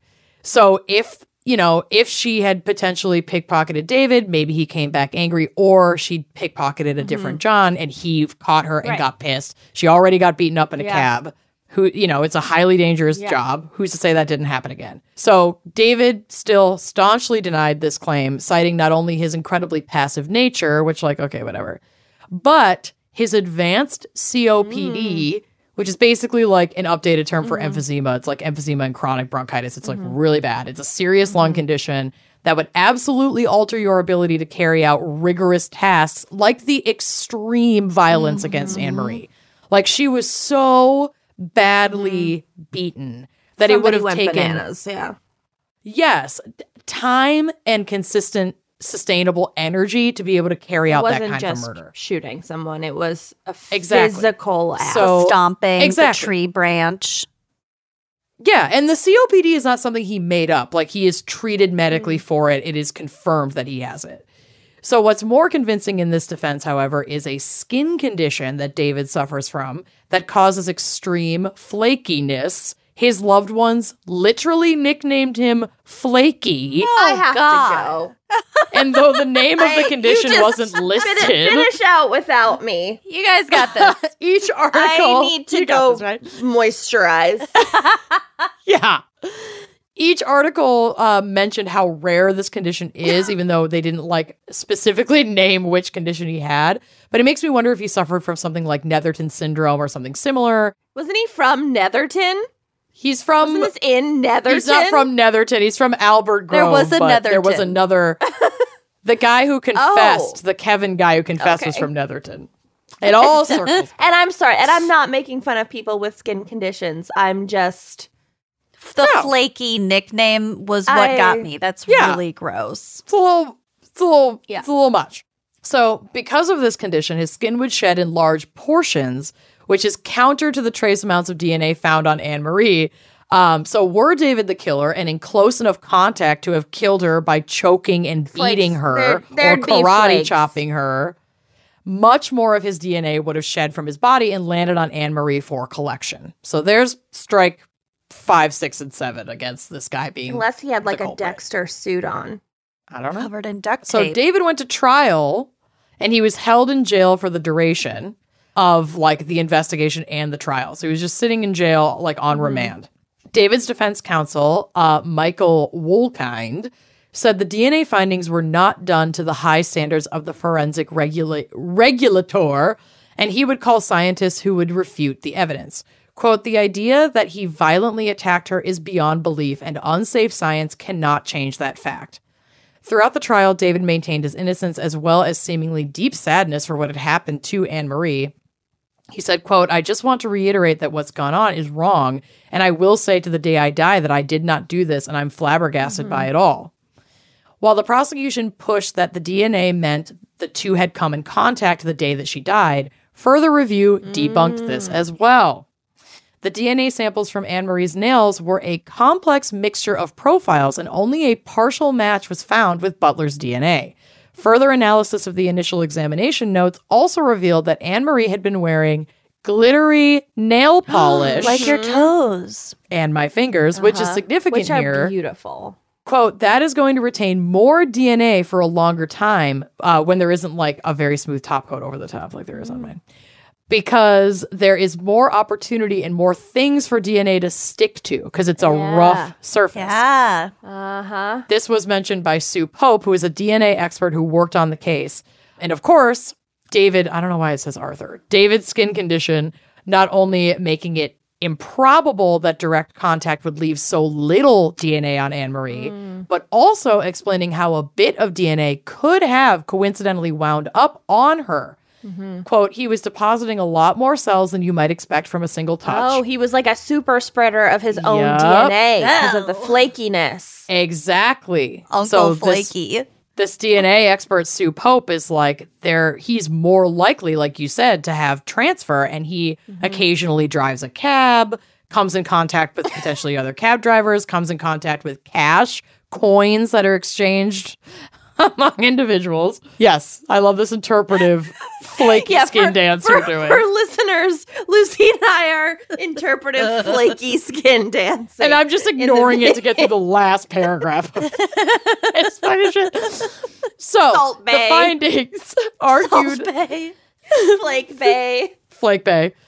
The findings, argued the defense, meant that Butler's DNA could have found its way onto Anne-Marie's hands and the buttons, and by entirely innocent means, for example, by handling coins that had previously been touched by David Butler. And they leaned pretty heavily into the skin could have been transferred through cash, and that's how it ended up on her hands, and then potentially she touches her buttons, it gets on her buttons. It's buttons. nowhere else. She's taking cabs frequently. I don't think she had her own car.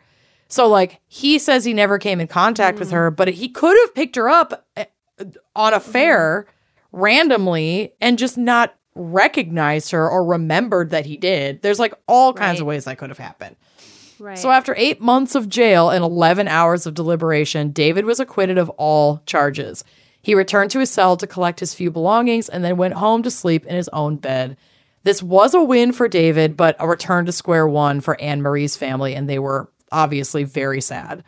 It's also when you go through it in detail, you can see how he was acquitted. But if you aren't taking the time, if you're only reading the headlines and you're not taking the time to really go into the details, I could see it not being a really full exoneration of him in the public eye. Yeah, you know what for I mean? sure. And of from what I suspicion could, always lingering. Right. From what I could tell, I think the surviving family of Anne-Marie weren't upset that he was acquitted. I think they were just well, shit. We've gone through 4 suspects.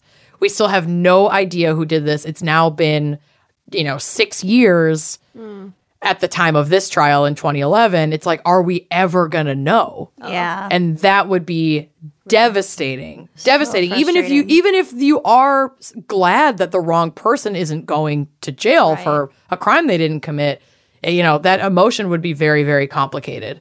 And David recognized the pain that this caused them as well. He said in an interview, quote, "We have to remember there were victims here, and we all saw Anne-Marie's family and their reaction afterwards. Some quickly left the courtroom in tears, and I didn't expect anything else. No one should lose their mother in those circumstances, and I wish them every success in getting justice. This was another false dawn for them, which must have been hard, but it has to be the right man, and it wasn't here. It wasn't me." I feel like showing that empathy too, and always remembering that it's really about the victim and the victim's family. While he was also, somewhat victimized, having been accused and been in jail for a long Absolutely. time. He went through. He sat in jail for 8 victimized, months. yeah. Right. And But he as an wasn't older brutally man. murdered either. Right, No, but, he wasn't. But just the fact that he has that empathy for the victim and the victim's family, I think, is kinda a refreshing. good sign, because a lot of people who can't show that kind of empathy, you'd be, more suspicious. So unfortunately, to this day, the case runs cold, and we honestly may never know what truly happened to Anne-Marie that night, because there's just not enough DNA, even with the technology that we have. And there are just too many partial profiles. Too many partial much profiles. Of a jumble. Right. And I mean, in the sex work industry, you are going to come in contact with multiple individuals, likely in within a day as well. So that would make it that much more challenging if there isn't any Also, just spending more time on the street and being a drug user. Right. Yeah, there's so many ways for her to have acquired mixed profiles of a bunch of different DNA just through her everyday lifestyle. And that kind of ties back to Kenyon's point previously that these tests have gotten so sensitive that it's actually possibly in a lot of cases becoming a detriment to the solving of a crime. There might need to be some sort of floor, some sort of threshold. Yeah, where you need to have a minimum size sample to be able to even enter it into evidence in a way that is solid, because clearly they entered this they hinged basically, with the CCTV footage too, but that ended up getting tossed out. But they hinged this entire case on DNA that was... At the same time, if you have a tiny little bit and you put it in, and then that leads you to a bunch of corroborating evidence. That's the thing is, like, I don't mind it being a lead. You know, like in your case, I get why they followed that lead because that DNA was there. So, of course, you have to follow that lead. But even in this case, you kind of get why they followed that lead because of course, the DNA was there. So you follow the lead. But unless you have enough to, like in your case, the woman who said, you know, they kind of abandoned traditional detective work. Right. It's like you have to do that part of it too to corroborate this lead. It's not a smoking gun. It's an arrow. Lamb. It's a chili lamb in a direction. Right. Right.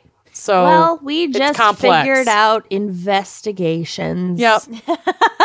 We solved it.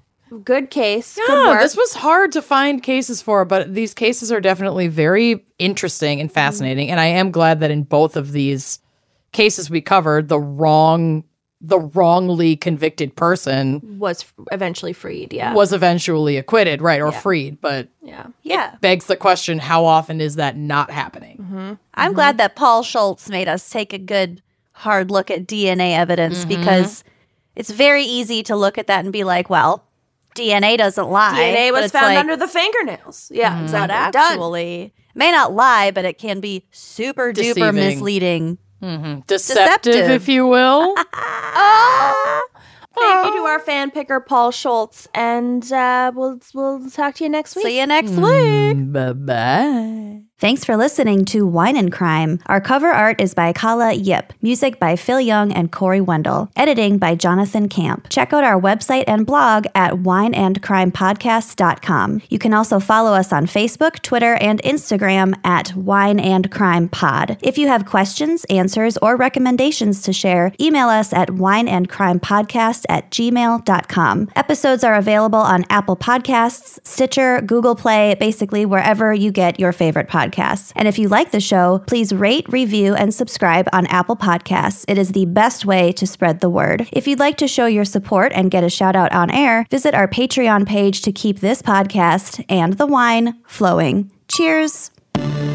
3 childhood friends dabbled in magic and then scattered to different parts of the world. 20 years later, they're back in their hometown, but now they're full-time witches, witching it for real. Nope, it's not a show on the WB. We are Courtney, Hillary, and Kanani, the hosts of That Witch Life podcast. We are actual witches talking magic, spells, magical mishaps, weird witchy stories, and spooky pop culture. Plus, we interview guests from the witchcraft world. New episodes every Monday, available wherever you get your podcasts. That Witch Life podcast, your home for living as a witch in today's world. So mote it, witches. So mote that.